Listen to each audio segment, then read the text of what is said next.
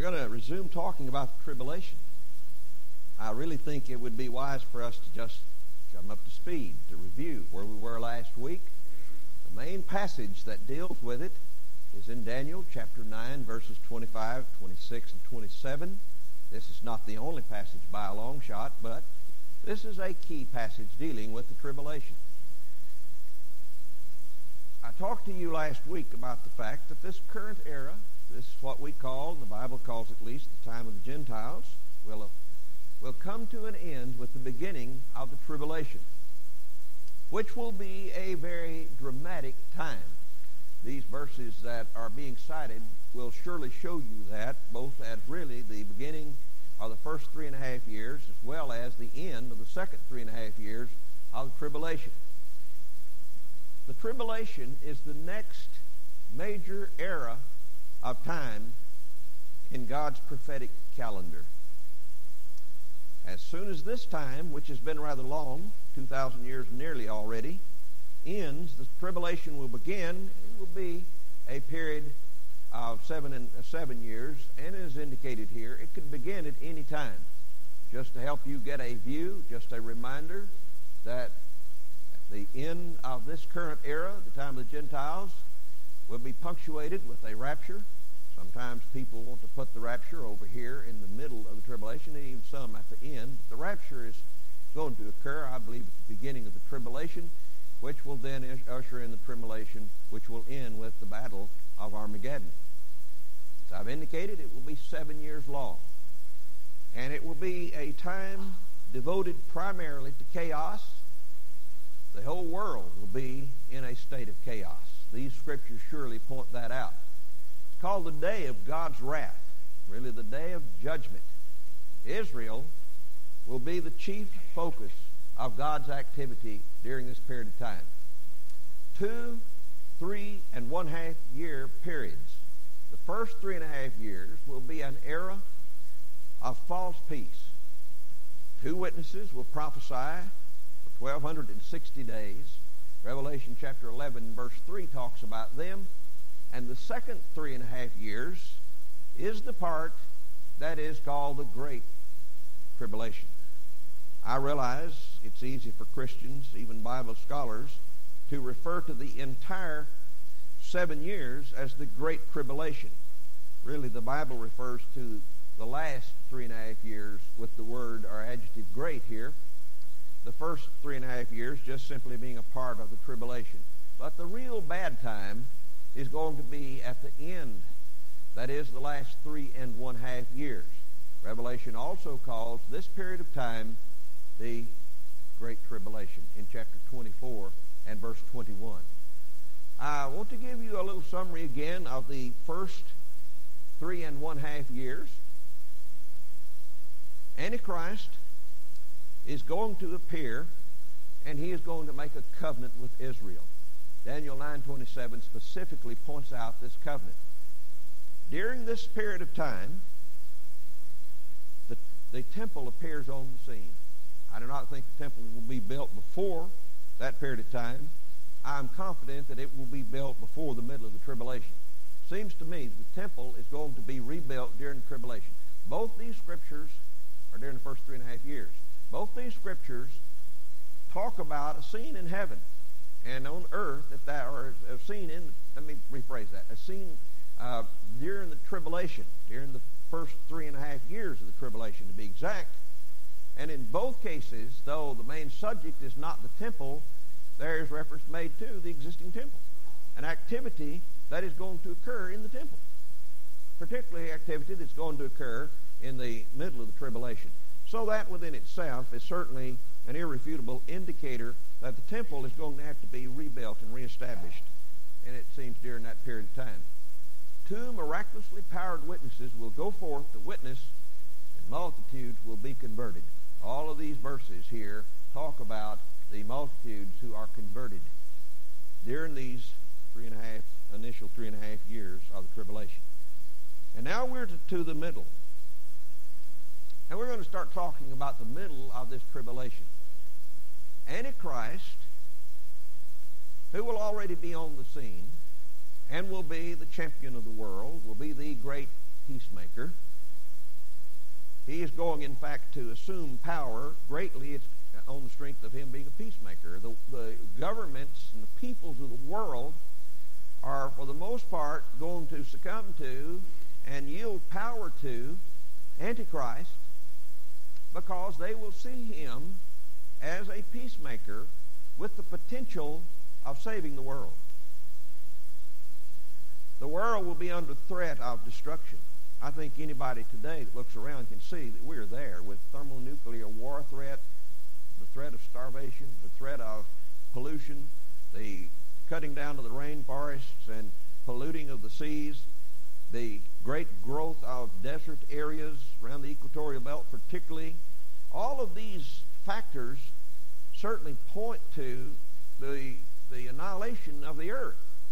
And there is a fear that the United States and Russia, Great Britain, France, perhaps Pakistan or India might one day decide to go to war, and somebody would push the button that would fire nuclear weapons, and we would get into a fight in this world with nuclear weapons, which, of course, the world could not tolerate, the world could not stand.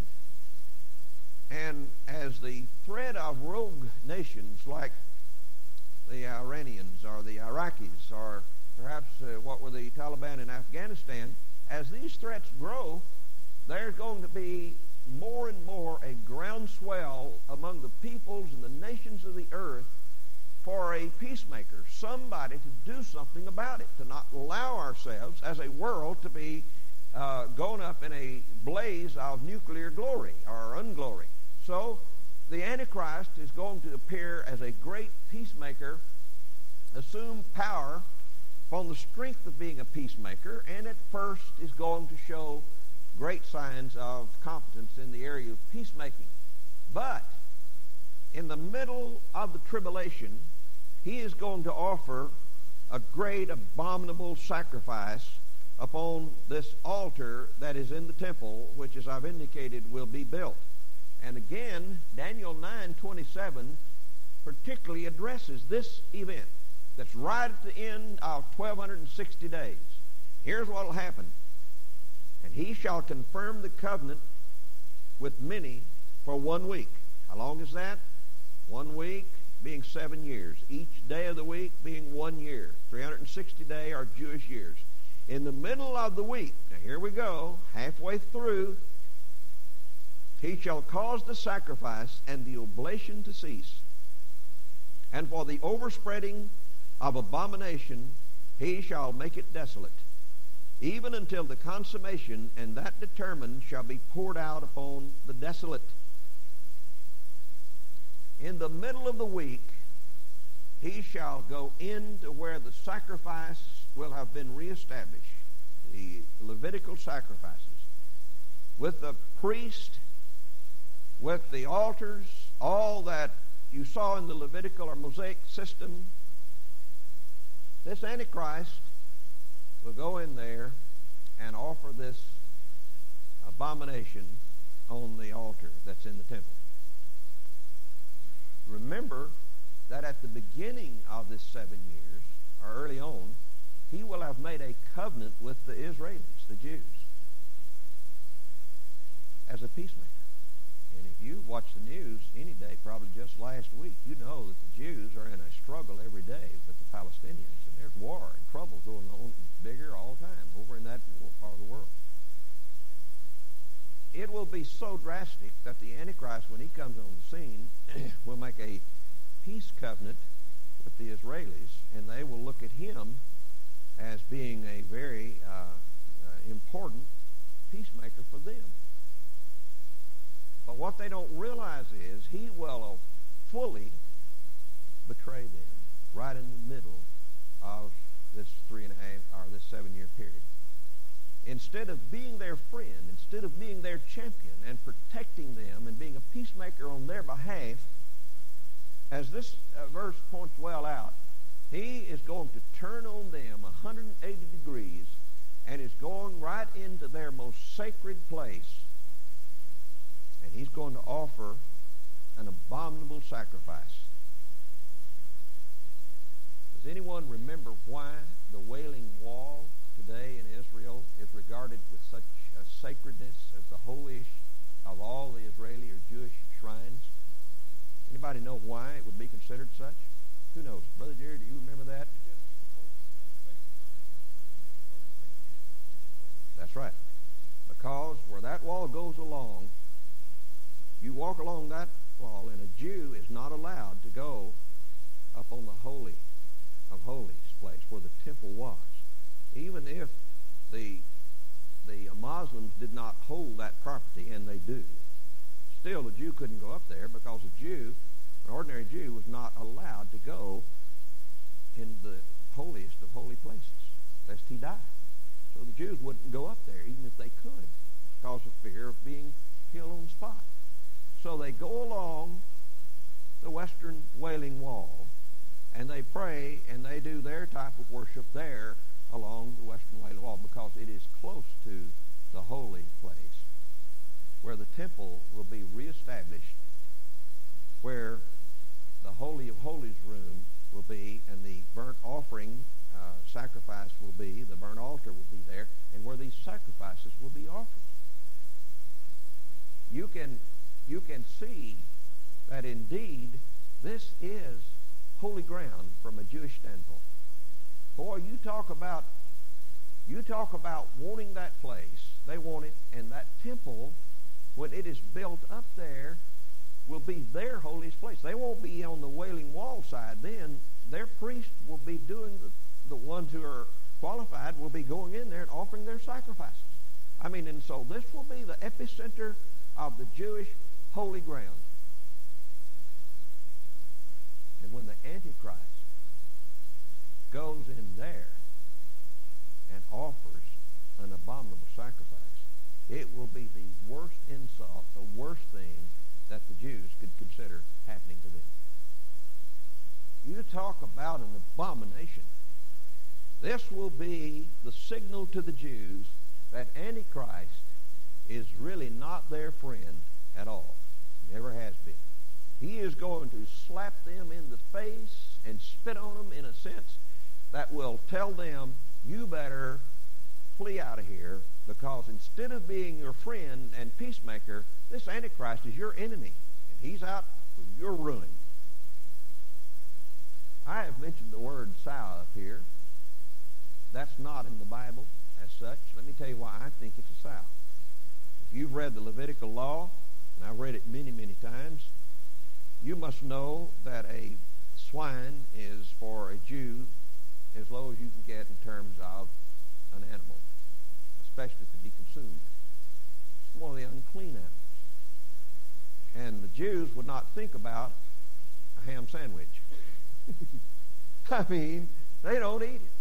Now, what they do have is a pig farm up there in the Galilee where they raise swine to sell to Gentiles. And you can go in there and you can eat pork, but they won't do it. And in fact, they won't feel real good about having to prepare it and serve it to you. In the days before the Romans rose to sufficient power, you remember that the Greeks ruled the region? And the Greeks had several particular head generals over a couple hundred years period of time. Most of you can probably remember Alexander the Great. But there was another one called Antiochus Epiphanes. And one time, in the days of the Maccabees, which is that period between Malachi and Matthew, a 400-year period, and the Maccabee brothers, who were Jewish men, lived in that time and constantly carried on a fight to free the Jews. During that period of time, Antiochus Epiphanes went into the temple and he offered a sow on the altar. It was the most infuriating thing to the Jews that had ever occurred, in their opinion. And it truly stroked strife and trouble beyond what I am having half a time to tell you here tonight. I personally think that the offering of the sow should be the most abominable offering that anybody could offer, and the most awesome insult to a Jew possible, and to the Jewish people as a whole possible, by Antiochus Epiphanes, is a foreshadow of what Antichrist is going to offer on the temple during the middle of the tribulation. I can't tell you conclusively that it will be a sow, but I do know that it will be some unclean animal. Something that is an absolute anathema as far as the Jews are concerned. In Matthew 24, verse 15, you ought to turn and see. This is a New Testament reference that many have a great deal of difficulty understanding. But perhaps with this background I'm sharing with you, this will make better sense. You remember Jesus' testimony here about the end of time. His apostles have come to him and said, Master, what shall be the sign of thy coming? The end of time. And he begins to talk about wars and rumors of wars and all those things. And he says in verse 15, when you therefore see the abomination of desolation spoken of by Daniel the prophet stand in the holy place, whosoever readeth, let him understand. And then he goes on. Whosoever readeth is you and me. This is not a reference in the Bible of which we should remain ignorant. He said, when the abomination of desolation, spoken by who? Daniel the prophet. Where did he speak it? In chapter 9 and verse 27, shall appear. This is for you a mark, a line in the sand, a point of demarcation. This is a major time for every Jew. It will be the shot over the bow of the ship for you Jews. This says war. This says all-out hell on earth as far as Jews are concerned. This is your signal. Remember, these men, the apostles, have come and said, what's going to be the sign? And he goes on and talks about wars and desolation, and he talks about disease and all kinds of troubles. But he said, this is your definitive sign. And you need to know what that definitive sign is, because Daniel said during the middle of the tribulation, this Antichrist, who's made a covenant for 1 week with the Jews and shall confirm it, shall go inside the Jewish temple and will offer the abomination of desolation. And Jesus said that abomination of desolation in the middle of the tabernacle and temple, in the middle of the tribulation, is your sign of troubles to come. This will be the true revelation of Antichrist. Which one of you men are ready to read? Go ahead.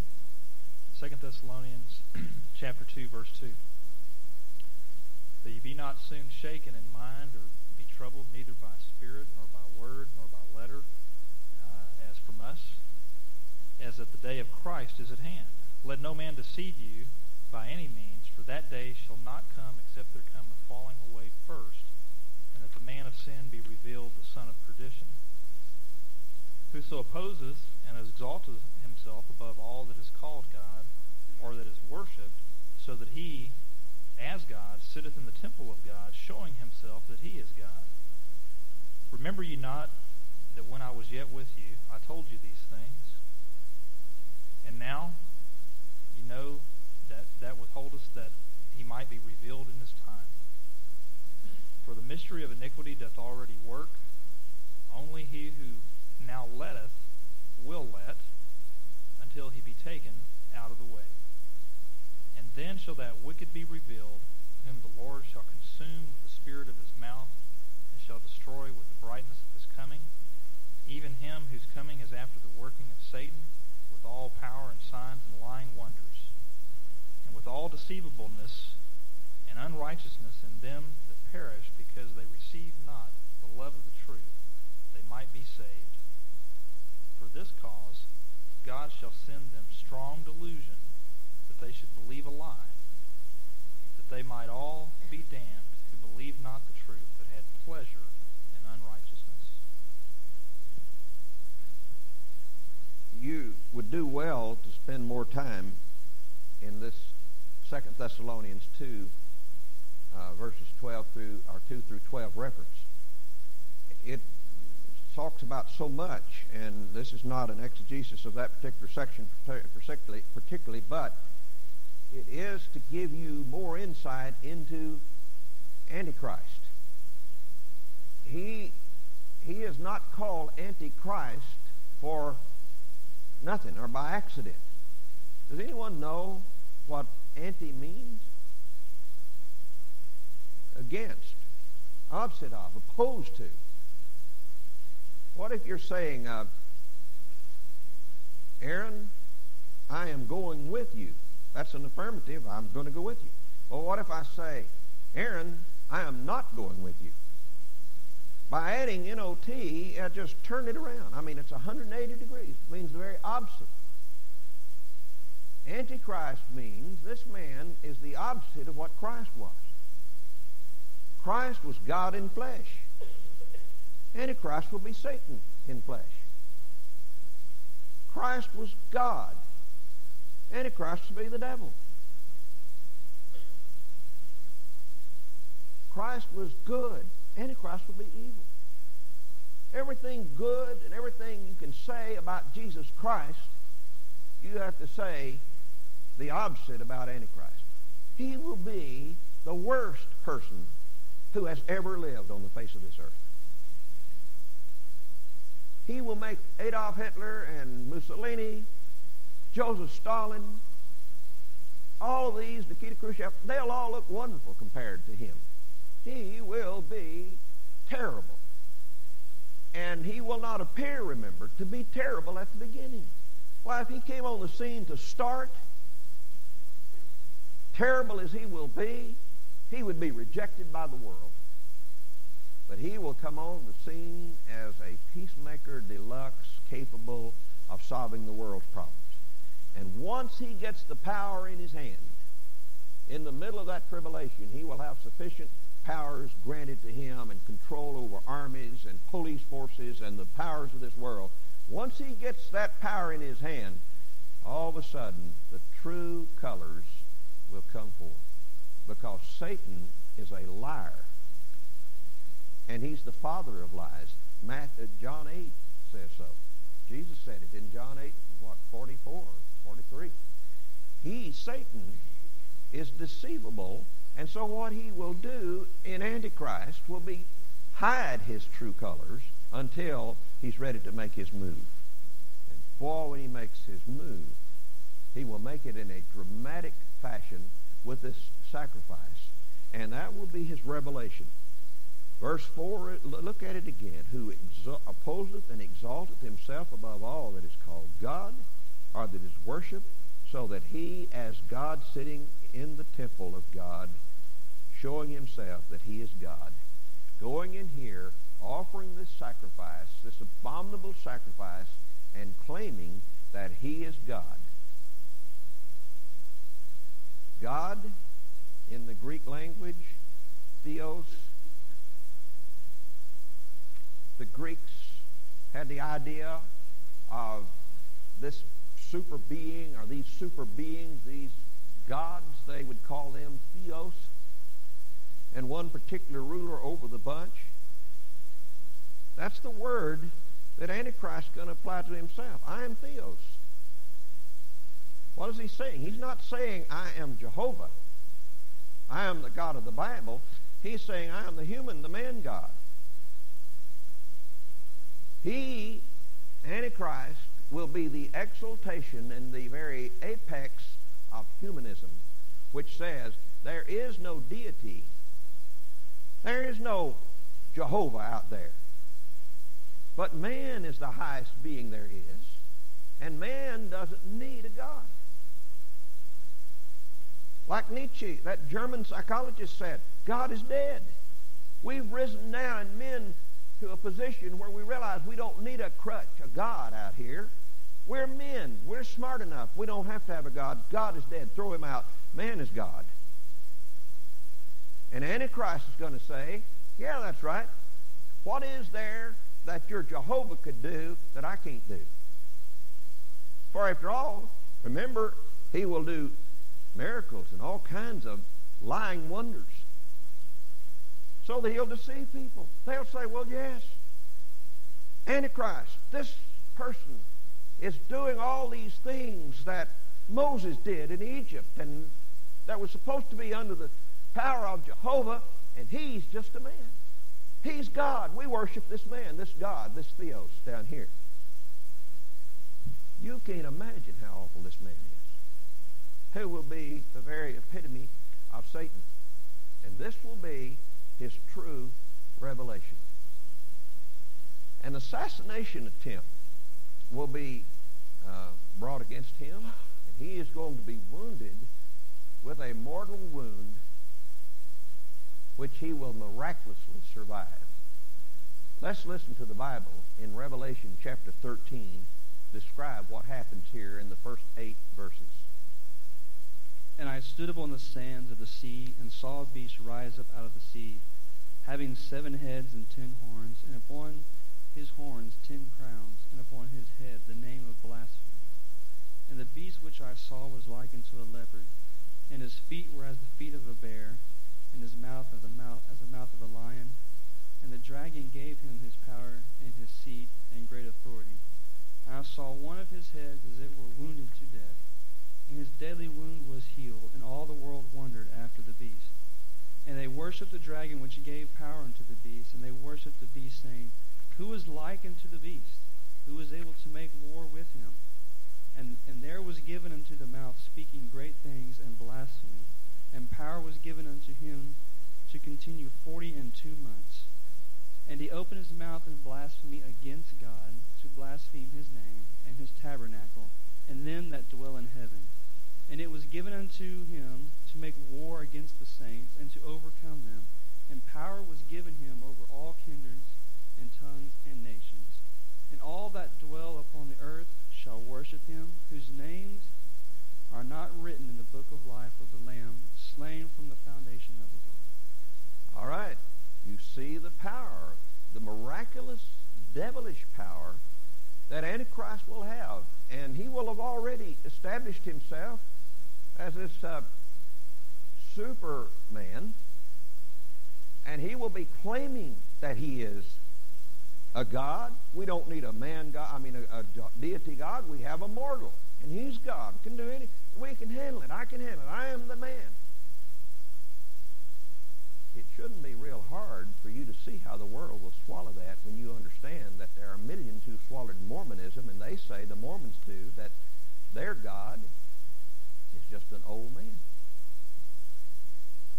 That's their idea. Their idea of God. He's just an old man. Somebody's been around a long time, smarter than all the rest of you because he's been here. That's essentially what Antichrist is going to be doing. I'm just a man, but look where I am.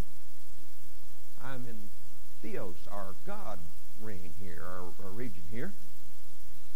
And whenever he is assassinated, when somebody comes up with a wound, an assassination wound, that everybody knows nobody could survive, not even Crocodile Dundee. Or what's the guy that Raiders of the Lost Ark? What?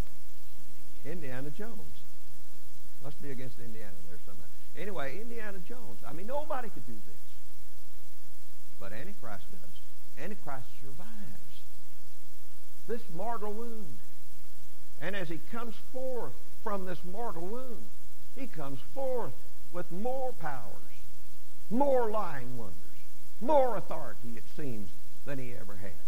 So that the nations of the world realize we need to follow this guy. And they would be afraid to oppose him. How many people did you see opposing Adolf Hitler when he got sufficient power over there? Ingrid, are you in church here tonight? Ingrid is just a little girl, Ingrid Young, in our church. Ask her how many. What happened to people who opposed Adolf Hitler? If it got out that they were against him, they were on the list to be assassinated or killed soon. So, all of a sudden, fear grips people, and they're afraid to let any opposition they might have, Listen, Adolf Hitler will be like a drop in a 55-gallon drum compared to Antichrist. All over this world, people are going to be afraid of Antichrist, fearful of what might happen if they oppose him, particularly in this Western world. So, this wound will have a profound effect upon the people who are in the world at that time. Antichrist will become a ruthless dictator and will impose this mark of the beast. Now, I know that most of you in this room tonight have probably heard about the mark of the beast and know something about it. I think we would be remiss in this little study if we didn't take at least a little time and review it. So I want you to listen to what the Bible says in Revelation chapter 13, starting now with verse 11. I beheld another beast coming up out of the earth, and had 2 horns like a lamb, and spake as a dragon. And he exercises power over the first beast before him, and causes the earth and them that dwell therein to worship the first beast, whose deadly wound was healed. And he doth great wonders, so that he maketh fire come down from heaven on the earth in the sight of men. He deceiveth them that dwell on the earth by any means of those miracles which he had power to do in the sight of the beast, saying to them that dwell on the earth that they should make an image to the beast, which had the wound by a sword and did live. And he had power to give life unto the image of the beast, that the image of the beast should both speak and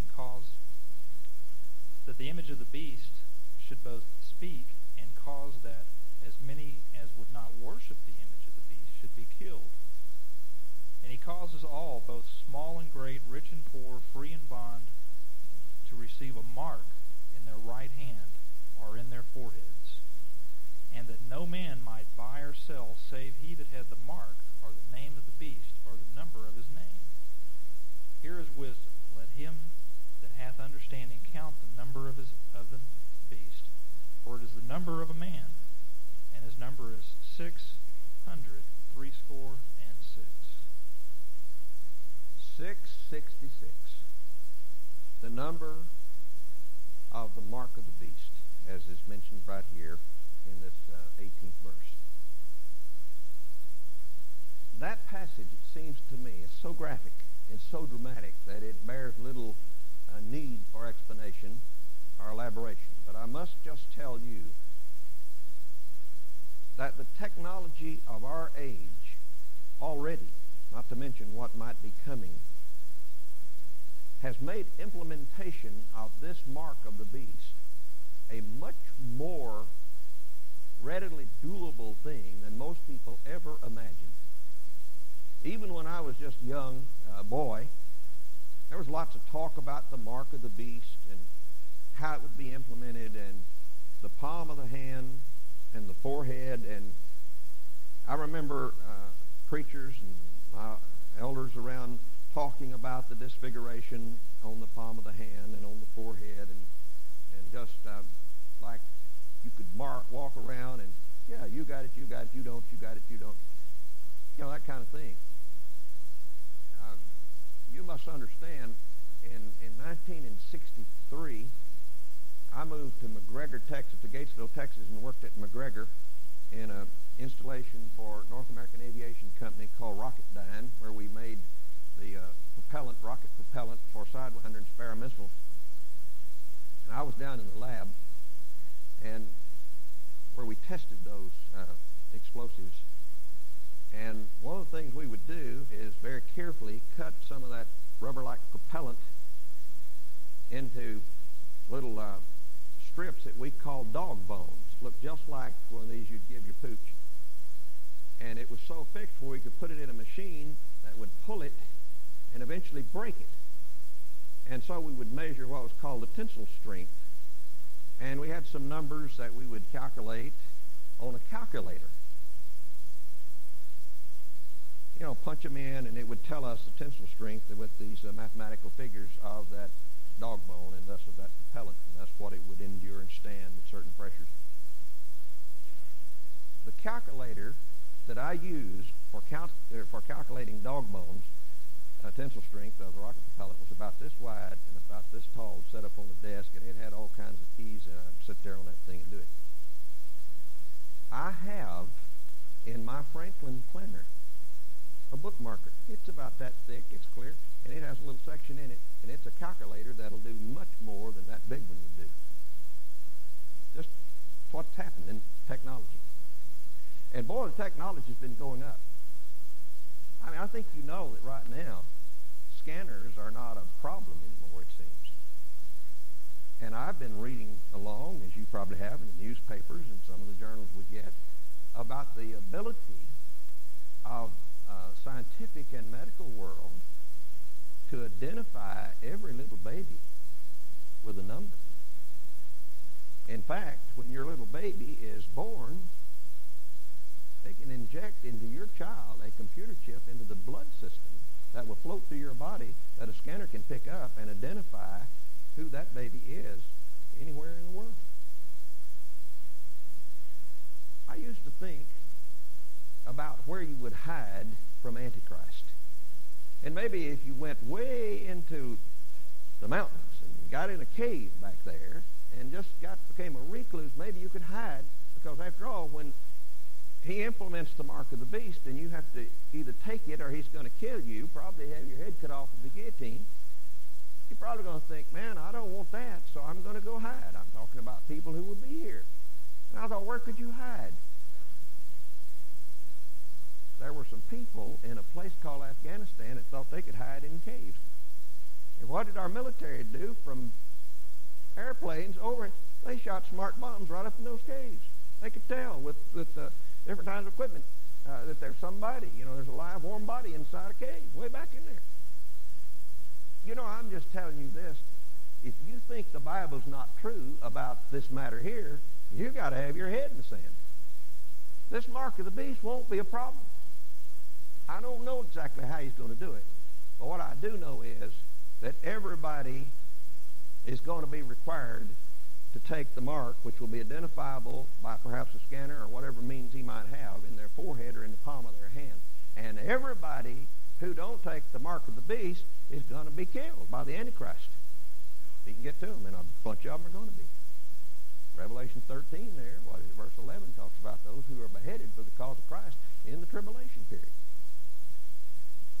So, this is a reality. Nobody's going to be able to get away from the Antichrist. Boy, if I wasn't saved, you know what I'd do? I'd run to a preacher or a soul winner or somebody who could tell me how to get saved, because I wouldn't want to be even threatened to go through this thing and have to face what's going to happen to people during the tribulation. It is, especially in the last half, going to be truly a hell on earth place. And people will have to take the mark of the beast. And I've heard people theorize long time over 666 and try to figure out who it might be. If I were you, I wouldn't worry too much about 666. What I would concern myself with is about however it's marked and however you look at it, it's reality, and he's going to be here, and you're going to be in trouble if you wait and don't get saved. Matthew 24, and especially verses 13 and on from 16 through 22, can be properly understood, I think, only in light of what I've been talking. So I think this is the right time for us to look back to Matthew 24. So find Matthew 24 and verse 13, which says, "But he that shall endure to the end, the same shall be saved." Dear friends, it has been my personal experience to talk to a number of folks who tried to use this scripture to say, after you're saved, if you don't live good enough and endure faithful, you will be lost. They deny, really, the eternal security of the believer. I'm happy to tell you tonight that once you're saved, you're always saved. If you trust Christ as your Savior, you are sealed with the Holy Spirit of promise, and you will go to heaven whether you endure to the end or not. Right. This verse in your Bible is not talking about people who get saved and can only maintain their salvation if they endure to the end.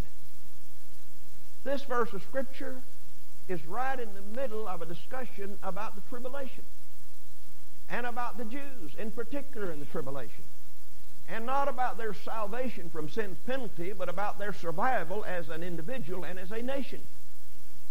And it'll only be those who endure to the end who will be saved in the sense of delivered, because, by the way, it'll be at the end of the tribulation that the national conversion of Israel will occur. This is not a verse that's somehow suggesting, let alone proving, that you have to keep on being good after you're saved or that you'll be lost. No, this verse is talking about Israel when the tribulation starts, and particularly the great tribulation, the last 3.5 years.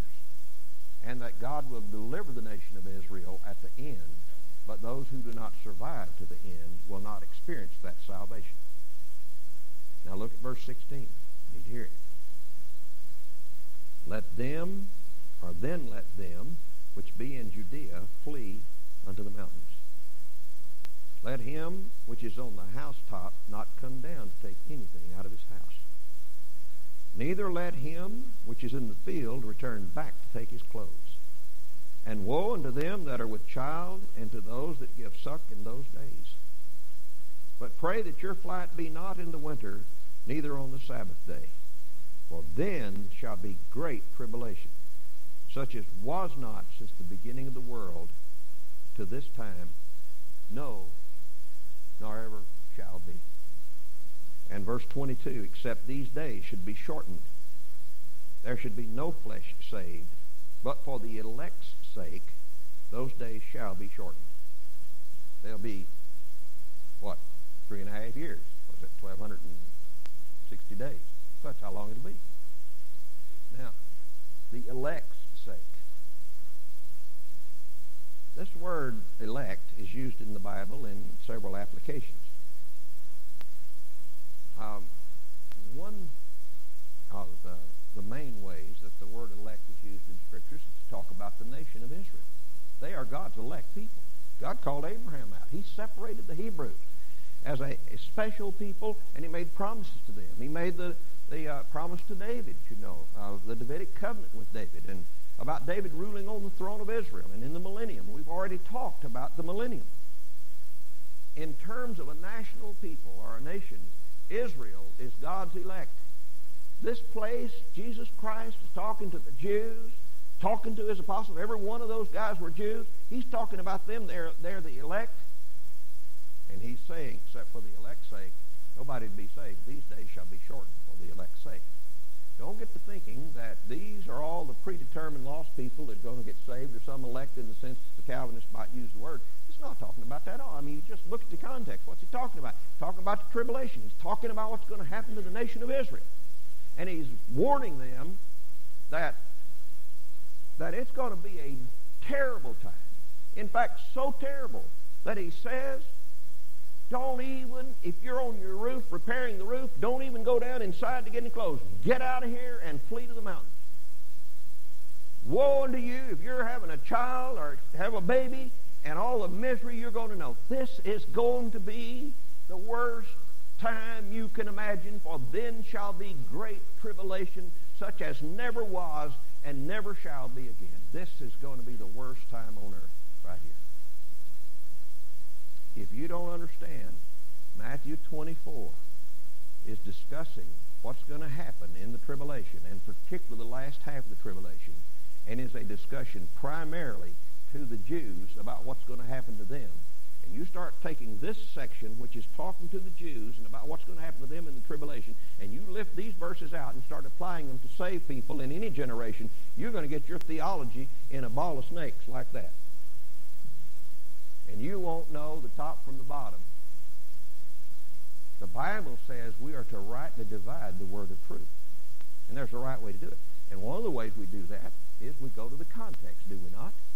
And we don't wrest things out of their context and twist them around. We see who he's talking to, what he's talking about, what era he's talking, and we follow the logic of God right down in that era, and then it becomes clear what he's talking about. And here, he's talking about the tribulation, and particularly the middle of the tribulation, when the Antichrist reveals himself through this abominable sacrifice and declares himself God, an open war on Hebrews.